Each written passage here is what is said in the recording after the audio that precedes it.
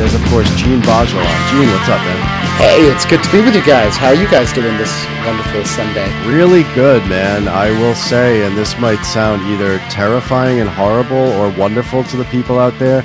Today, on this beautiful Sunday in New York City, we had a left-com Bronx Zoo visit. Just a bunch of left communists, internationalists going down to the zoo together, seeing the bears, seeing avian, seeing the aviary, seeing the platypus. No platypus. That would have been inappropriate.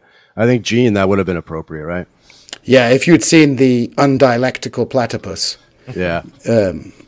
Definitely it would have been a real event of the day. I don't think platypi can survive in the Bronx. I'm just throwing that out there. It's platypodes because it's Greek and not Latin. See, this is why we bring you on the show. This is why we brought you on, man, is to correct us with your wonderful Greek knowledge. How's it going, man? How are things at Sublation?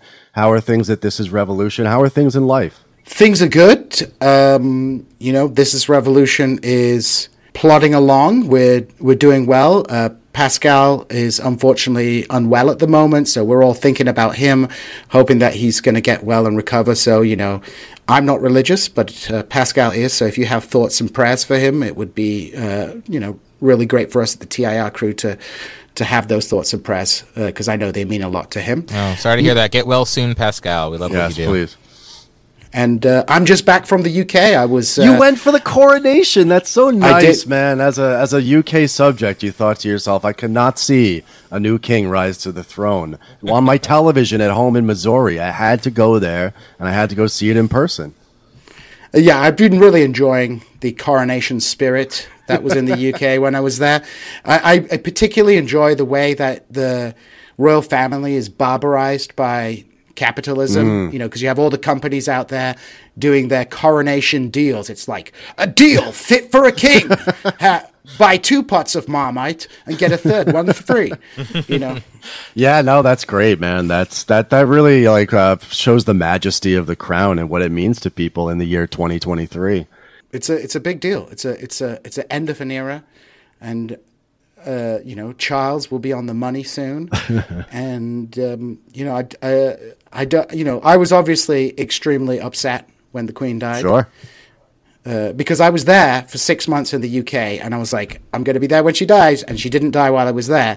And then as soon as I come back, she passes away, and I miss all the mourning of the nation. My poor little son, he came back from school in Missouri, and he said, Dad, the Queen's dead. Oh.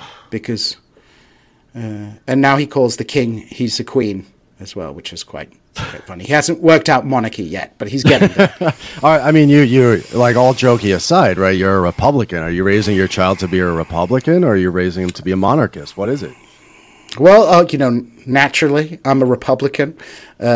I think there is a proud Republican tradition in the United Kingdom that is often obfuscated by this late 19th century iteration of monarchical majesty that was whipped up, in the 1870s to create, national feeling at a time of crisis.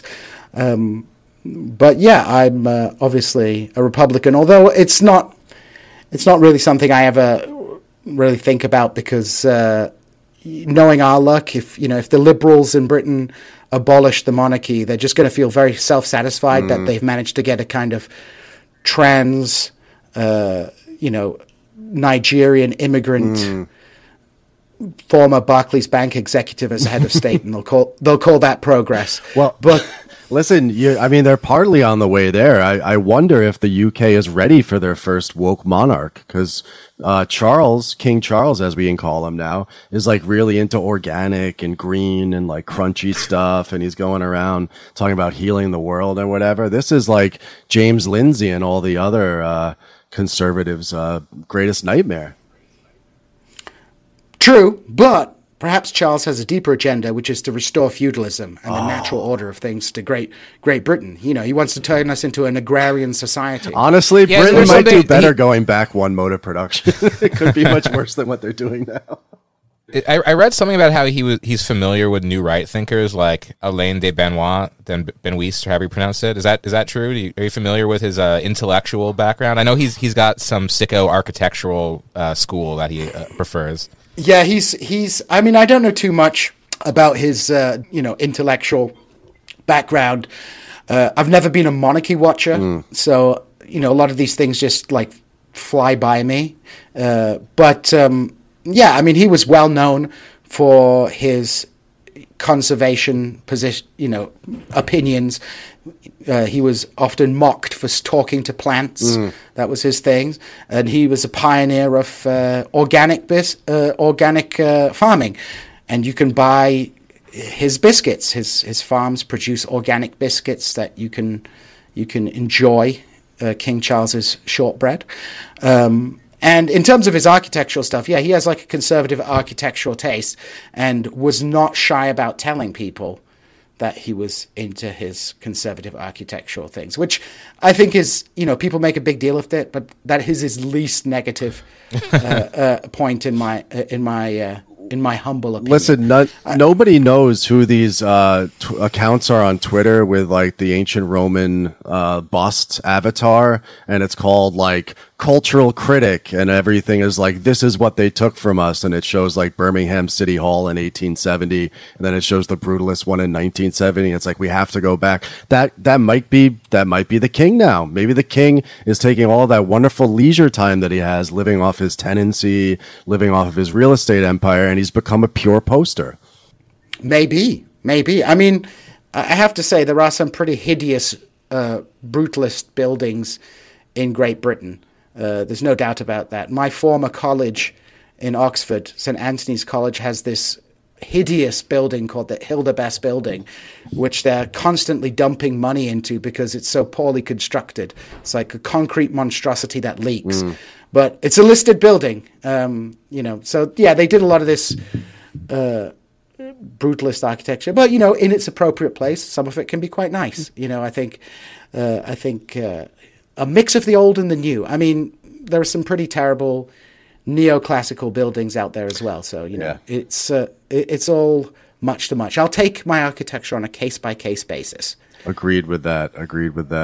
What's it like in, say, Missouri compared to what it's like in London right now? When I look over at, like, all the news coming from the UK, especially the economic data, you see what happened with the 43-day reign of Trussonomics and the declining living standards, what's happening to the NHS, the whole bread and circuses thing of this new coronation of the monarch.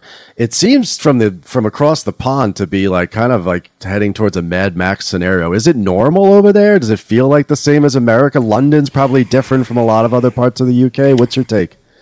So I was up in Hull, my hometown, which is, for most of the time, I was in a conference. I did go around London. I did stay with a friend in London as well. So London is London. It's still expensive. Everything is, cleaner than in Hull. The streets are more well kept. The former working and middle class houses are now gentrified in London. So they're all like tarted up and look super fancy. They have extensions. They're well maintained and well kept. Whereas the equivalent houses in Hull are like borderline derelict because no one's taking care of them. So London seems affluent, busy, cosmopolitan as ever. People still want to be there. I was in Brentford, which is like way out in the west near Hounslow, near the airport. Former working class neighborhood. Everything looks really spanking new. Their park is nice. And I was, walking through Stoke Newington, which was where I used to hang about when I was a university student, where all the Kurds are. That's like the Williamsburg of London, right?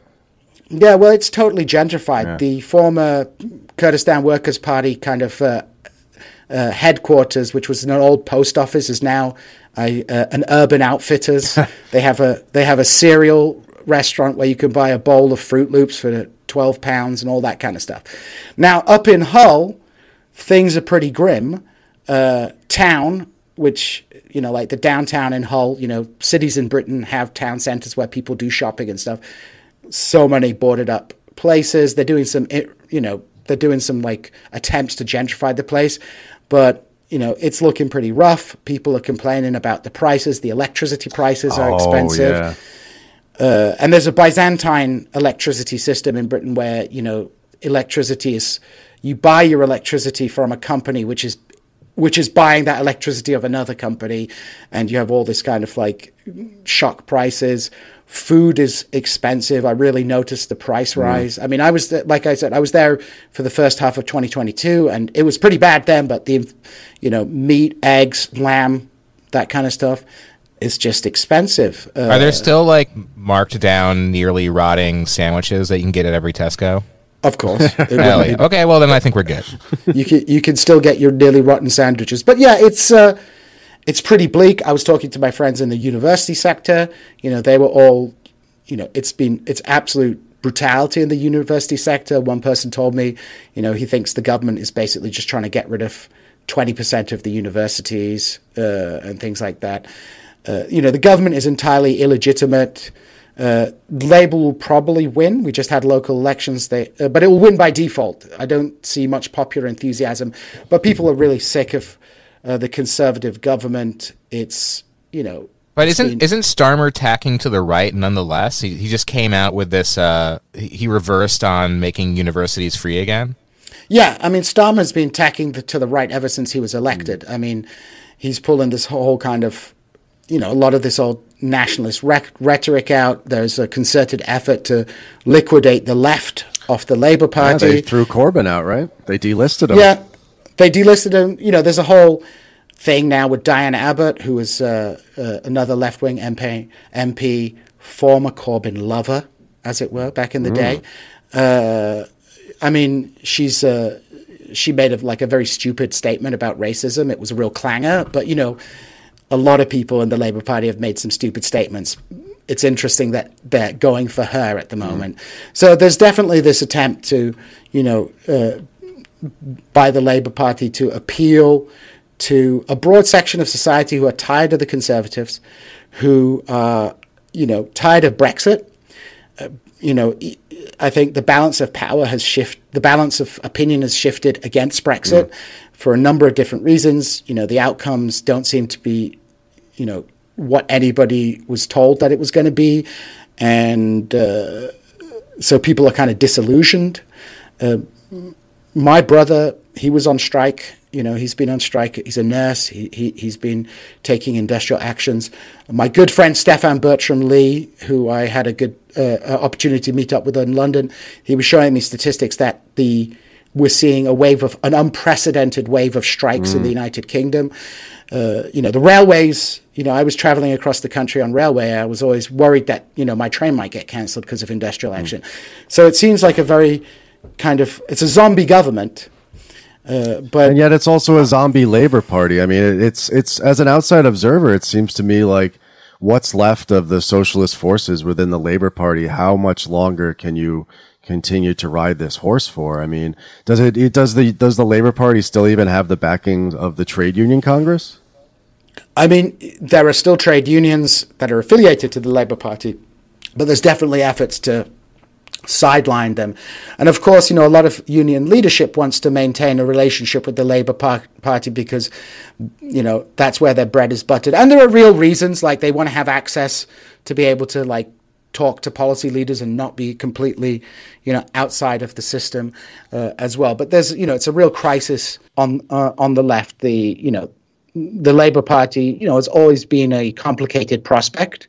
I'll be honest here, I actually just resigned from the Labour Party. I've been a Labour Party member for years.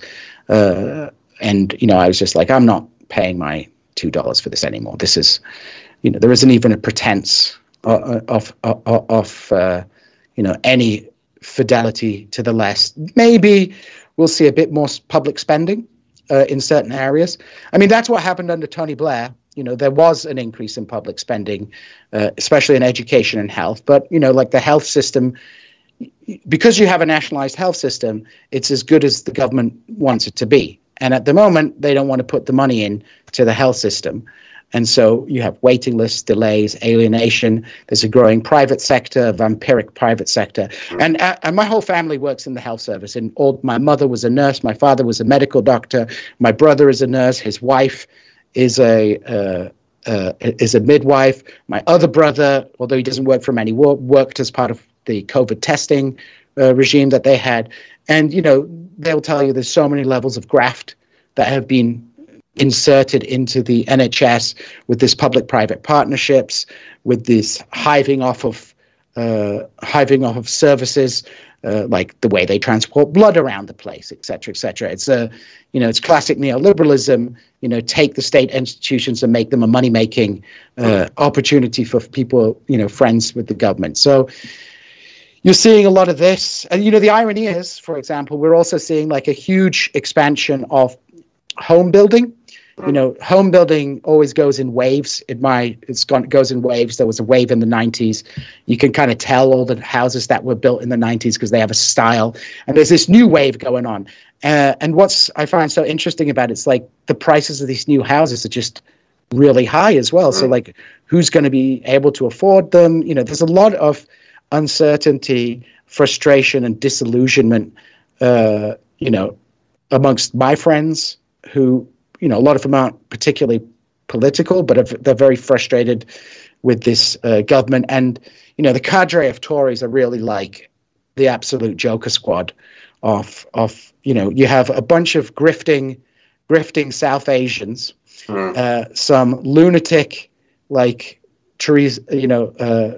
neo-feudal reactionaries, Jacob Rees-Mogg, Jacob Rees-Mogg, who my uncle delivered something to his house once. Actually, my uncle on my mother's side was a lorry driver, and he says Rees-Mogg was having broadband installed in his outhouse.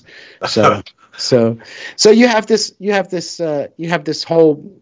It feels like a country in limbo, and it's felt like a country in limbo since Brexit, because I know there's all the left arguments for Brexit, et cetera, but Brexit, the way it was realized, was ultimately as a right-wing political project, and we're reaping the fruits of that, and the benefits that were supposed to accrue from it, well, they're not happening, right? And people are like, well, I was duped, or I told you so. And the discourse is not as spicy as it was before Britain left the EU.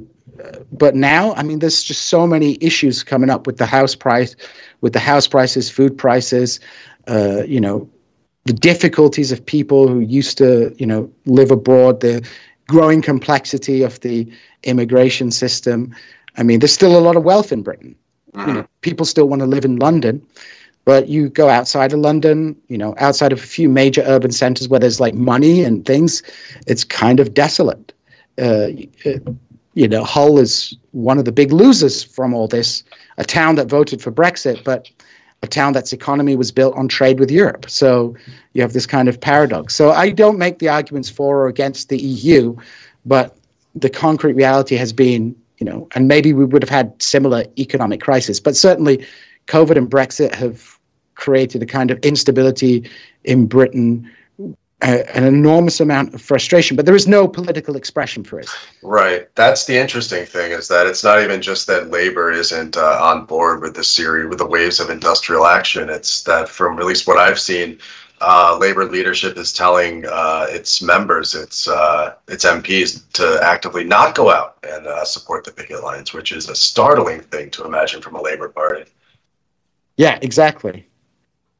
Well, I'm trying to think of some good way to segue over to Erdogan and Turkey. And Andy, I don't have it. Do you have a way to? Well, he mentioned the Kurdish population of London previously, and its PKK social center, and of course in Turkey, in I think 1 week from today, there's going to be an election, and hopes are very high that Erdogan, the villain for many reasons, but especially in regards to Kurdish people, looks like he might be on the way out. Yes.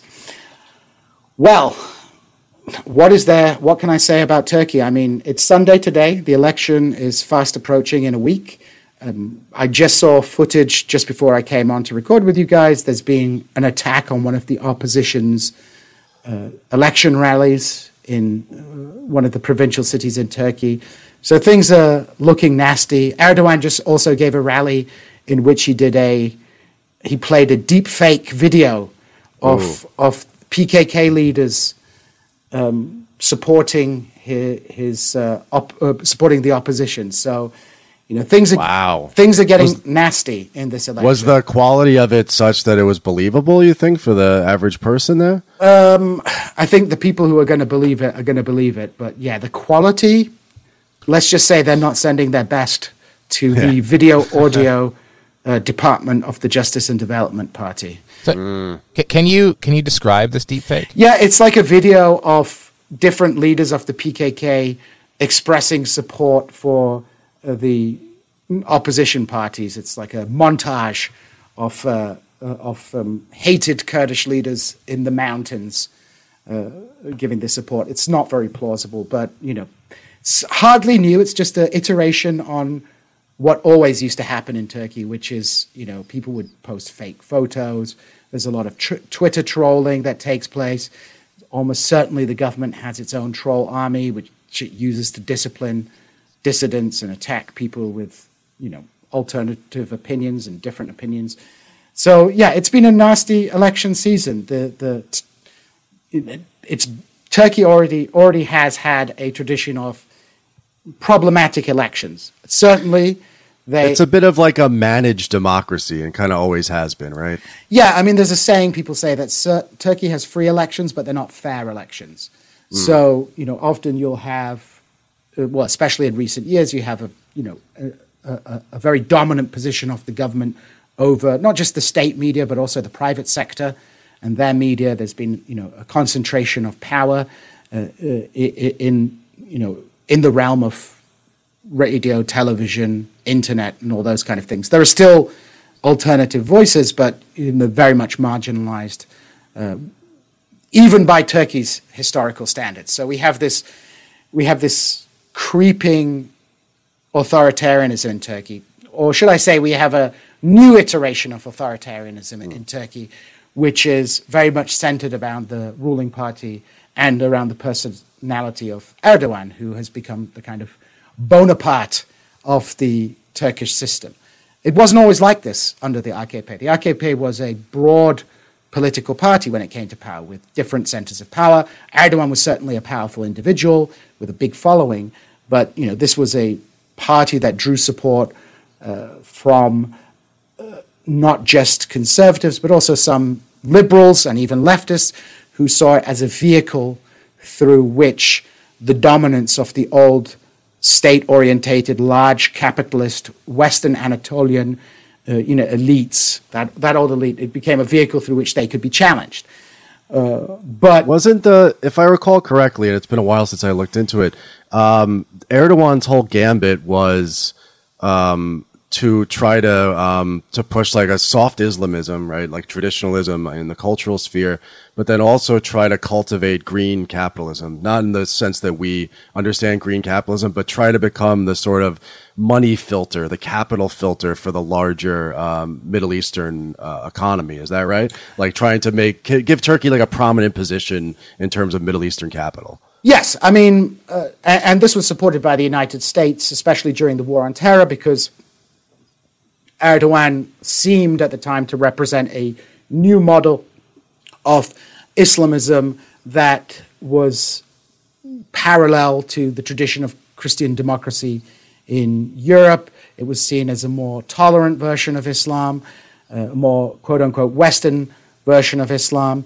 I remember going to a talk maybe about a decade ago where a speaker came and actually said Erdogan created a non-ideological Islam, which what they actually meant was that he created a neoliberal Islamism. And this represents some longer-term trends in Turkey. When the Republic of Turkey was founded, to a backdrop of war, genocide, societal collapse, and by the end of by the mid-1920s, the only kind of dynamism left in society was the state, and the state took this kind of state capitalist role, heavy role in the economy, and because of the Ottoman Empire's historical weakness vis-a-vis the West, the new cadre that came to dominate the Republic of Turkey, which came out of that late Ottoman crisis, saw cultural westernization as being not just an intellectual project, but a way to be accepted by Western capital, by dressing like them, by integrating into the Western world, by becoming part of the state system. And what we saw, especially in the 60s and 70s with the emergence of Islamism, you had a more kind of social revolutionary version of Islam coming to the fore, which Erdogan to a certain degree comes out of that. However, after the 1980s coup in Turkey, you had a reordering of the Turkish economic landscape and political landscape, a shift towards neoliberalism, midwifed by the Turkish military, and carried on by Turgut Özal, who was a former UN World Bank employee, who had been brought in by the military, who fell out with the military, but basically was acceptable enough for the military to accept him in power. And under the Özal order, we see Turkey opening up to Western investment. We see a lot of the old state enterprises going by the way. There was a lot of, before the 1980s, there was a lot of import substitute industrialization taking place in Turkey. A lot of that was gotten rid of, and you have a more market-orientated Turkish economy. And some of the big winners from that were these small, petty bourgeois, provincial capitalists who invested in a lot of light industries, so foodstuffs, later on textiles and white goods, for example. So we had this new provincial capitalist class, which to a certain extent was culturally differentiated from the traditional capitalist elites of the country that had basically come into being by stealing Armenian and Greek property after the foundation of the Republic of Turkey. Now, this new... And was that the westernizing bourgeoisie that they were partially displacing? Yeah, that was the more Western-orientated bourgeois elements of society. But you have the growth of this provincial bourgeoisie, which has a kind of Calvinistic ethic, as it were. At least when they were starting off, they had a Calvinistic ethic.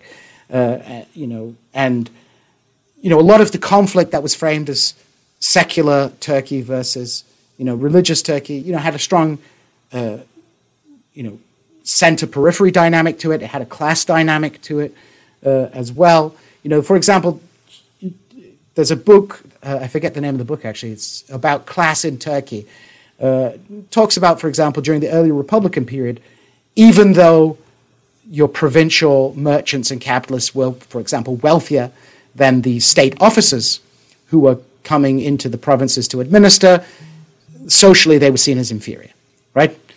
And so, after the 1980s, we see a lot of these religiously orientated groups who had perhaps been, typical petty bourgeois elements attracted to anti-imperialism, saw Western capitalism a threat. Well, neoliberalism suddenly became a big opportunity for these people.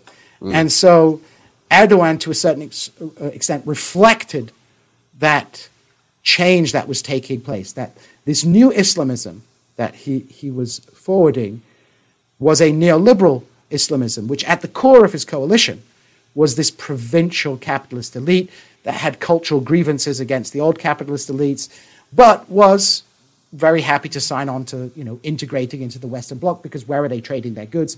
Europe, Middle East, and places like that. And of course, right. for the United States, Turkey offered an alternative model to the Saudi Arabian model.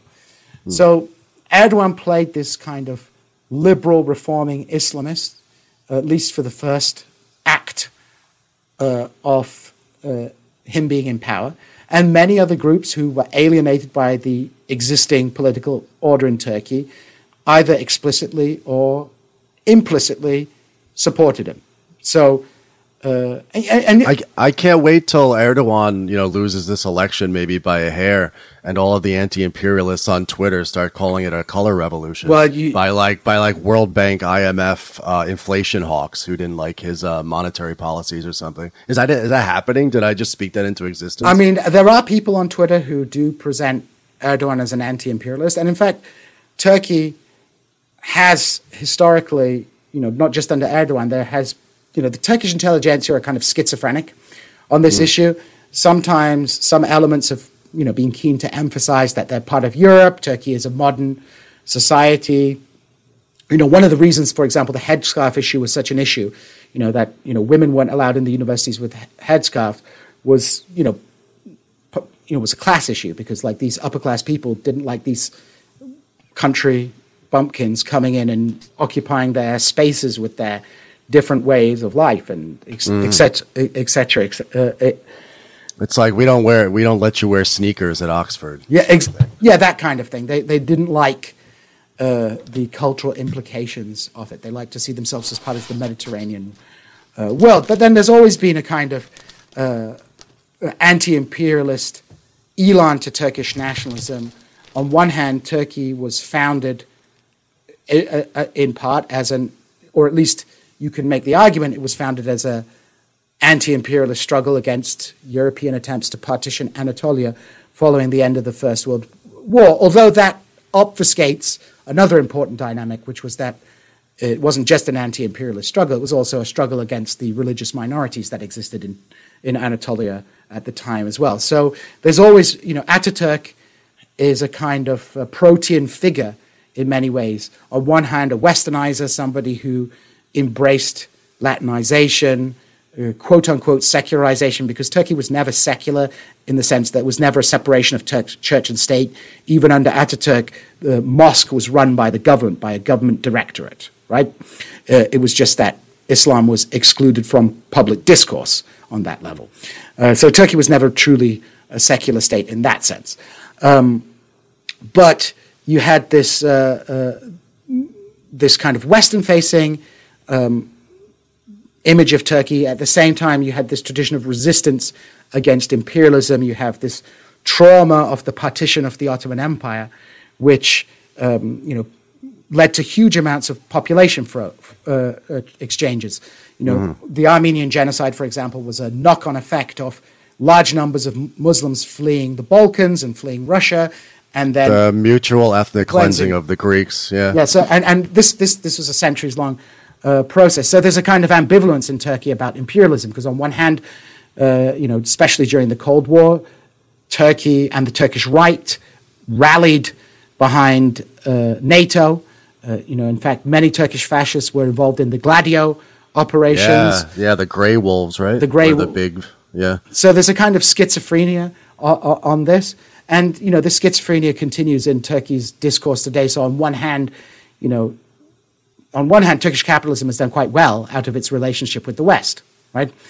Turkey is able to act the way that it does because it's under the protective umbrella of the United States. Iran, on the other hand, pursues the same foreign policy imperatives that it did under the Shah. It's just now it's doing them in opposition to the United States and has a far tougher time. So there's a kind of discursive anti-imperialism. And as with so much anti-imperialism, it becomes a cultural anti-imperialism, which is fundamentally a right-wing anti-imperialism. So there's a lot of emphasis on these culture wars, turning the Hagia Sophia into a mosque, a good culture wars thing, demanding that the international community refer to Turkey as Türkiye, another kind of cultural war thing. So this is kind of like discourse that Turkey is a great power and its enemy is the United States. But at the same time, Turkey, Turkish foreign policy makers will be making that argument to especially for the domestic audience, but in the United States, there'll be. Is there like a term for wokeism in Turkey, like how in France now they say le wokisme or whatever? Is there a Turkish version? I don't know, but they might be a few years behind us in that respect, but maybe they'll get it soon. But there is definitely, you're seeing the kind of global culture wars coming to Turkey.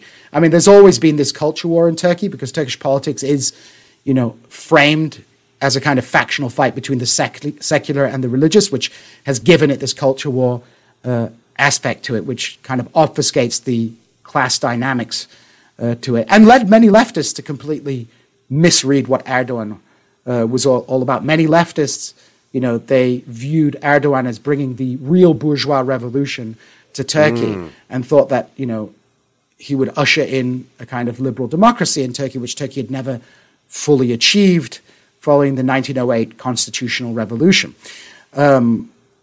Because they viewed Turkish society as being a conflict between the state and society, whereas if you look at this conflict, it's actually between a kind of provincial petty bourgeoisie, rising bourgeoisie, and the kind of the state elements and those elements which had benefited from state largesse, such as the handing over of Armenian and Greek properties, state investment, etc., import substitute industrialization, etc., etc. So you have this kind of schizophrenic character which is expressed at times with a very fierce anti-imperialism, but in practice, Turkey functions. It's a NATO country. I mean, one of the thing annoys me about Turkish nationalists. Please go off. Is that they'll always complain about Kurds working with the United States, and talk about imperialist plots. And it's like, my friends, there is literally a U.S. military base like in Turkey. Turkey is part of NATO. Don't they have our nuclear missiles on their soil?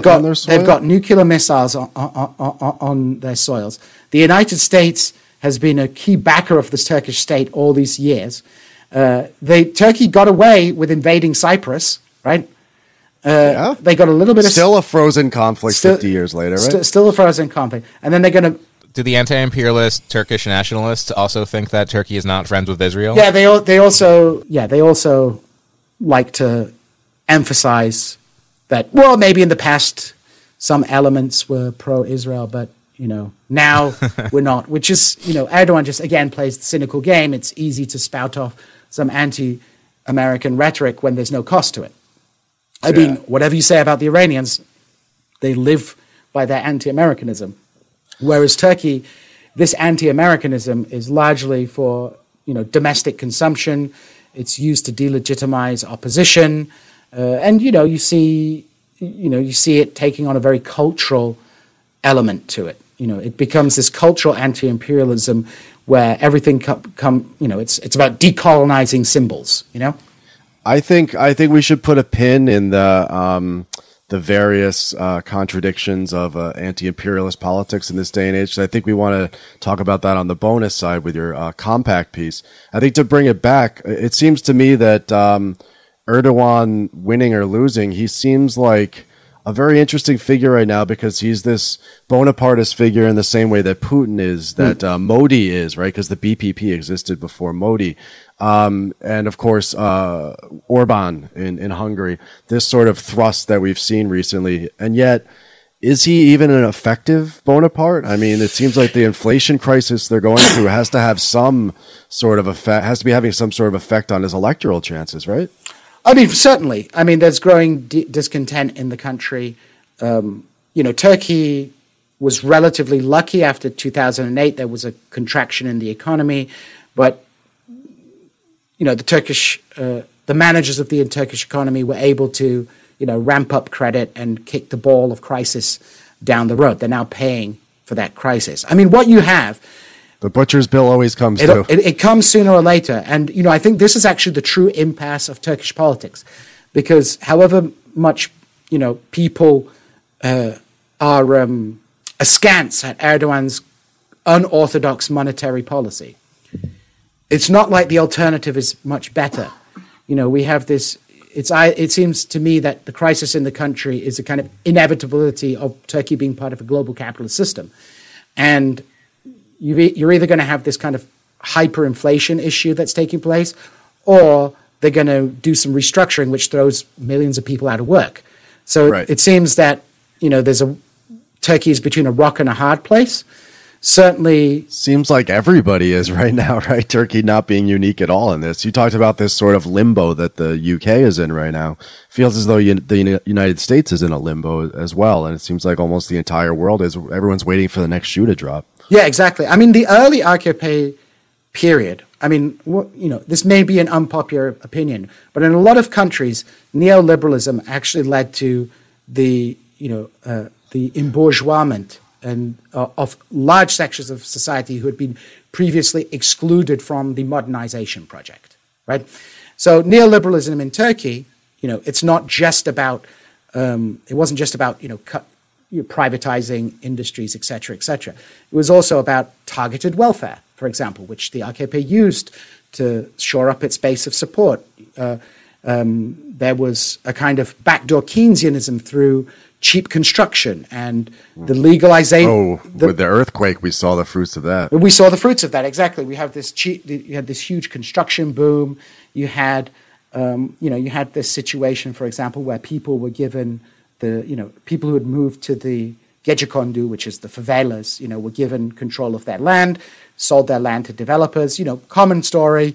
You have a shitty little shack, you get the deed, you sell it to a developer, they build an apartment block, you get 3 of the apartments, you can rent 2 out, keep 1 for yourself, and then, so you had this big boom taking place. And construction, as you know, is always a Wild West industry anyway. Oh, yeah. Wild West. And then you have the political representations of that, which was the Gezi Square uprising, which I remember very clearly. That was, 12 years ago or so? It was over gentrification in Istanbul? Yeah, so, this is what you saw with a lot of, even during my time in Turkey, when I was living in Turkey in the 2000s, you saw an enormous amount of development, shopping centers, new mosques, new houses. And of course, hand in hand with that was a certain degree of gentrification. And obviously, for this early period of the AKP, there was no real opposition. There was the parliamentary opposition was absolutely, a non-entity. It was fighting this cultural war about the threats against secularism and, et cetera, et cetera. And so, the opposition to the economic changes that took place, took to the streets, and Gezi Square, the Gezi Park, that was a protest that took place in Taksim Square.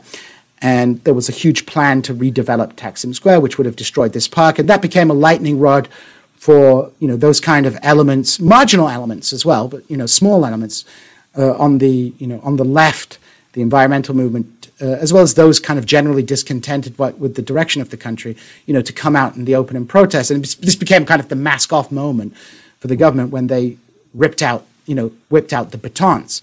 And it was a teachable moment for many Turks because, they were seeing on the TV that, their protests were being misrepresented and ignored.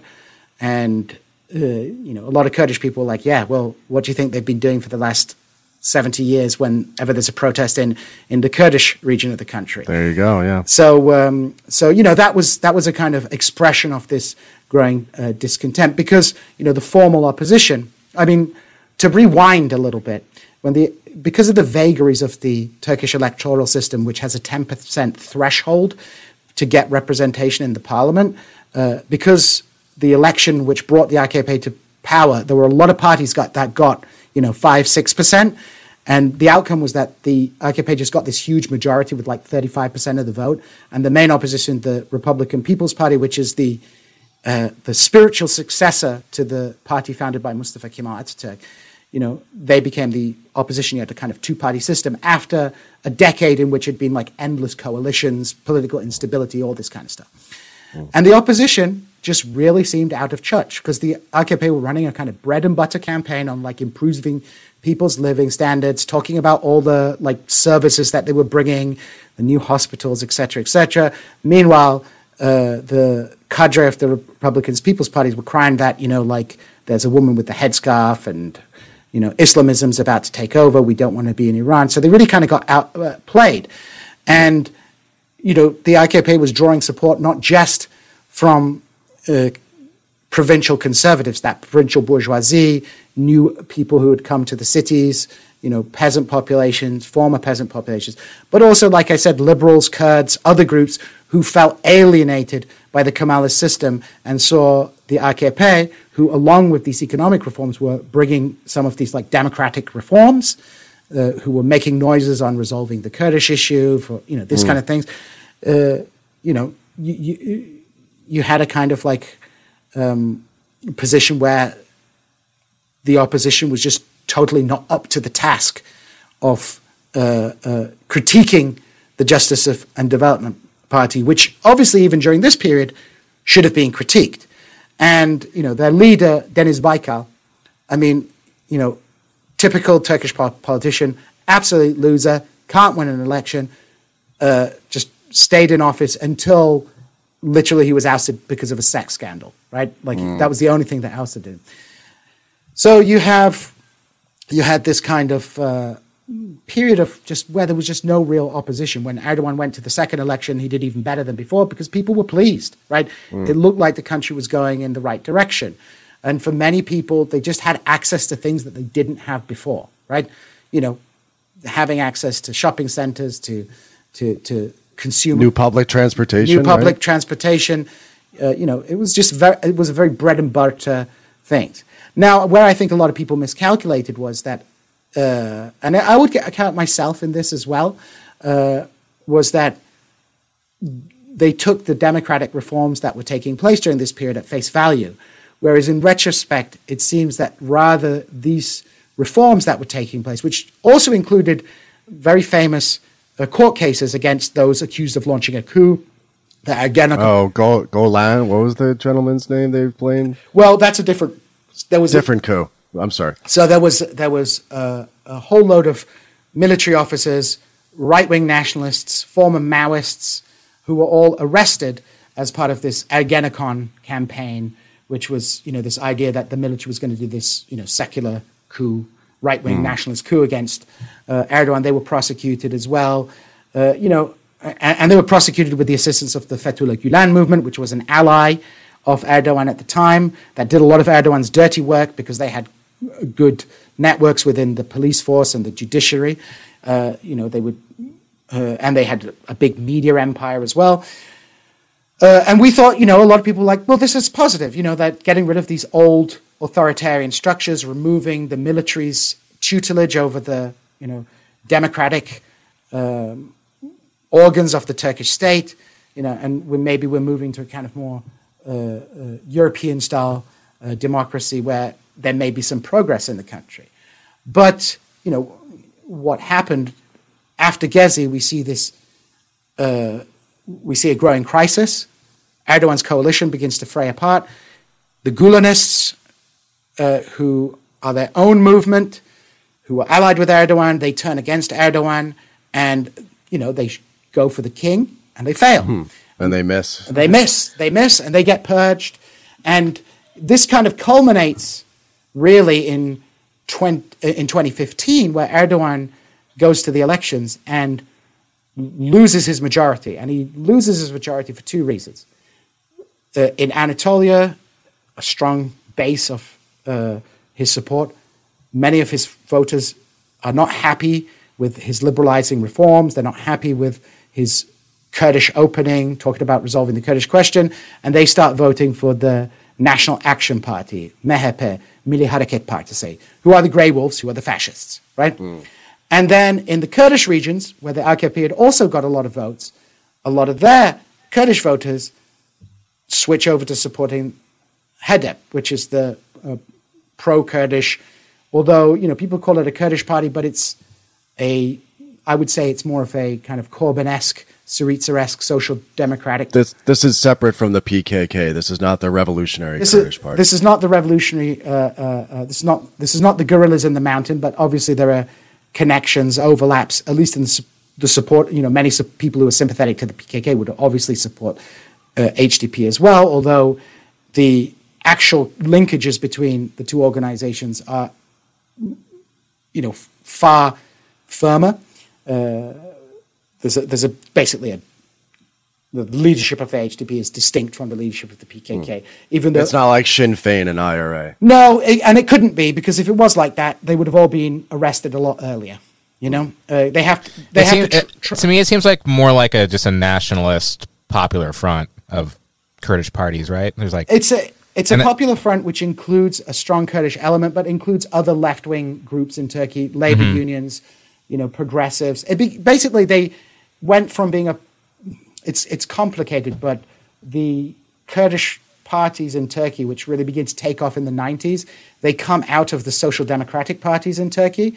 And there's been a series of them who they kept getting shut down. HDP, HDP, BDP, you know, there's an acronym soup of different parties.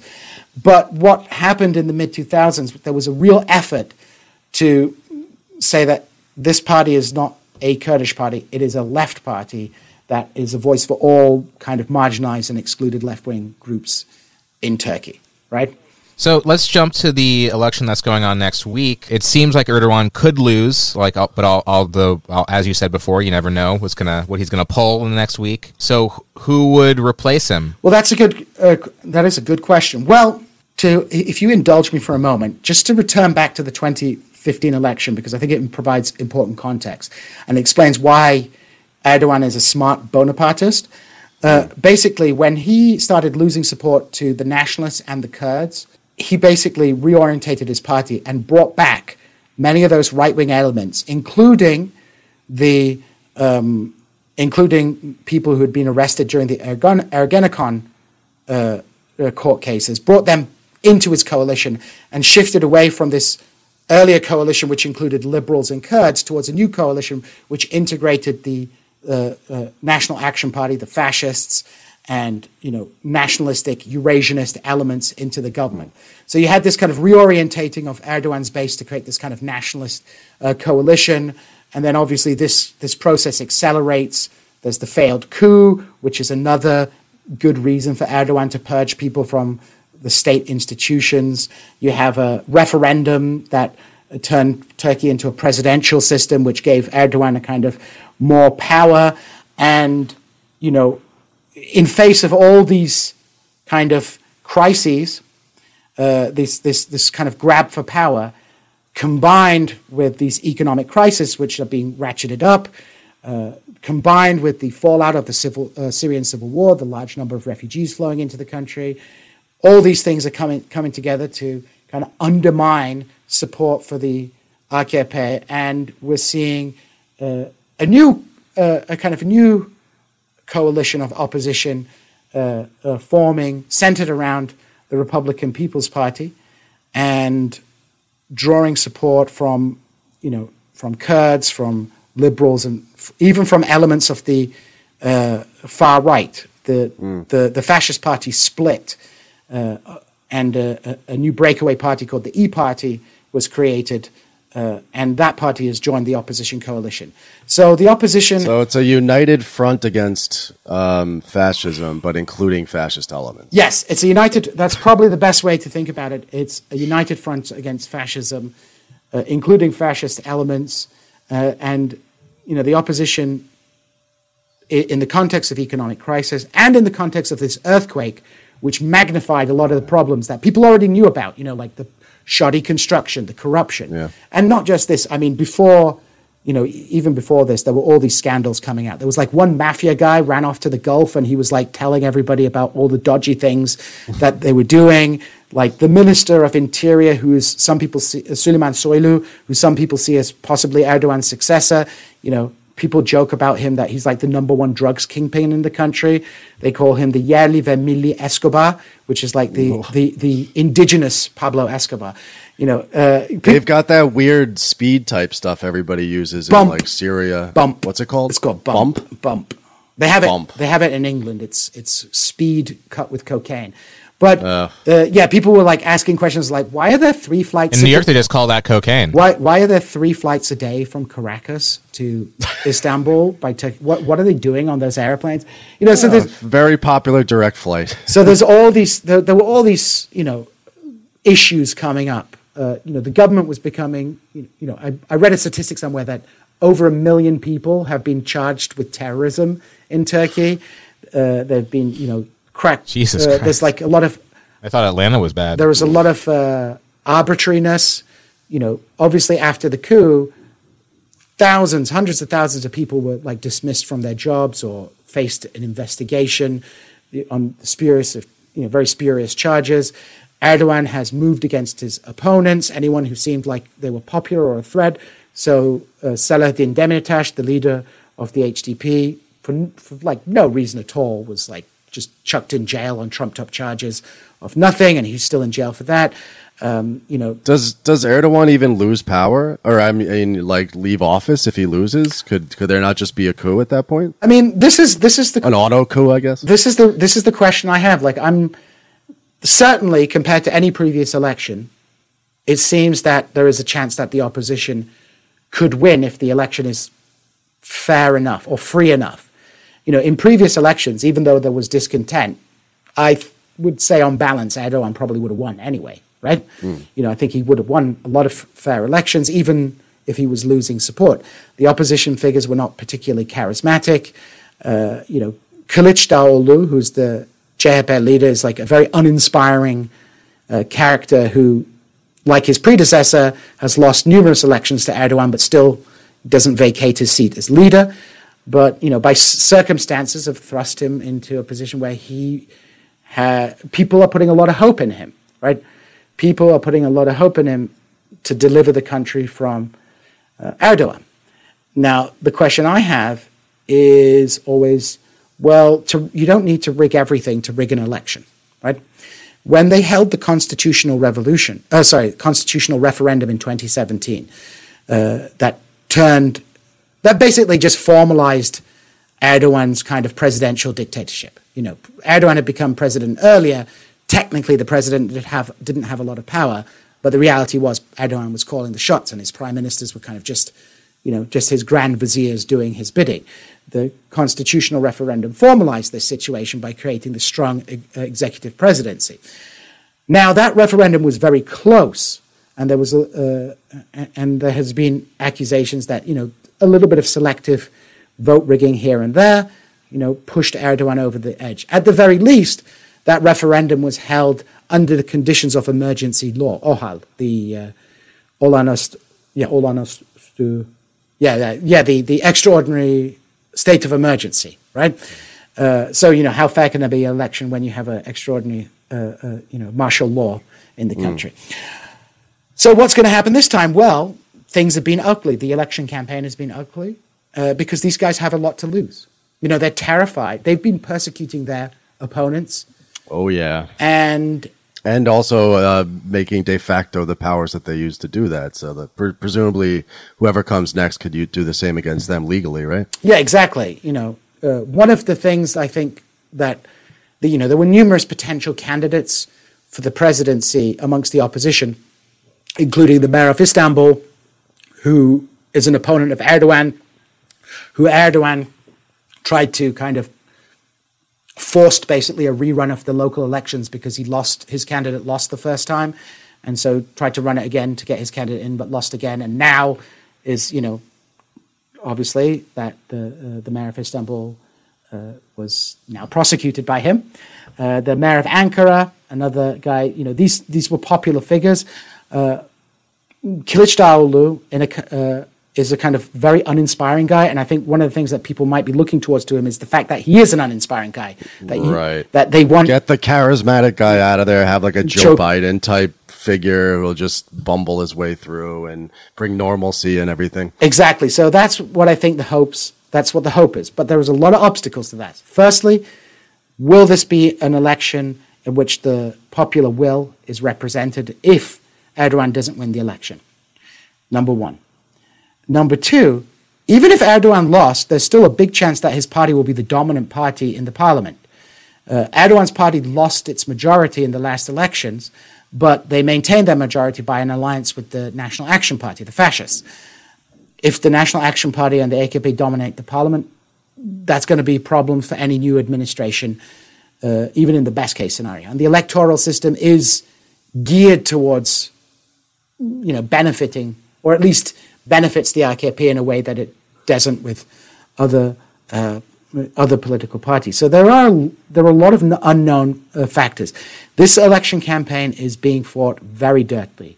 The pictures of the local government administrators in Erzurum busing people to go break up an opposition rally, not a good sign. Not a good sign. Not a good sign. And this is also a potential 2-round election, because if nobody wins a majority in the first round, there'll be a second round. And I can only imagine, I think most people think it's going to go to a second round. And I can only imagine how dirty it's going to get in a second round, because the stakes are extremely high. These guys have been in power for a long time. People are angry at them. There's a lot of corruption. There's a lot of anger about all those construction companies with ties to the government who built these shoddy buildings which fell down and killed people. There's a lot of annoyance about that. There's a lot of frustration about that. No, I was going to say we're at about an hour, which is how long we like to keep the main episodes. We didn't even touch on your article on anti-imperialism. We haven't talked about the Kurdish struggle or anything like that. Do you have another half hour or so, and we'll go behind the paywall and For speak you, a little more? I have all the time in the world. What a mensch. Tell folks where they can find you. I can tell people right now that you can find us occasionally on the Antifada Twitch stream, streaming Victoria 3 multiplayer together. But where else can they find you? You can find me on This Is Revolution. That's on YouTube, podcasts, all those good places. I occasionally write for Jacobin or even for Compact. So I'm now a fascist as well. So there's that. And also on my new KSMU radio show called Talking History on our local NPR affiliate, where I talk with historians about different historical things. So that's dope. Which you can, if you're not in Southwest Missouri, you can download from the KSMU website as a podcast. So I'm doing this, that, and the other. Great. And Sublation too, right? Not at Sublation anymore. You're not. Okay. Me and Doug Lane had a creative difference. Ooh, maybe something to talk about behind the paywall. Yeah, it's nothing bad. I still have Doug's HBO account, so you know. Well, let's take it to the parrot room, and we'll share that password for everybody, and you can listen to that at patreon.com/theantifada.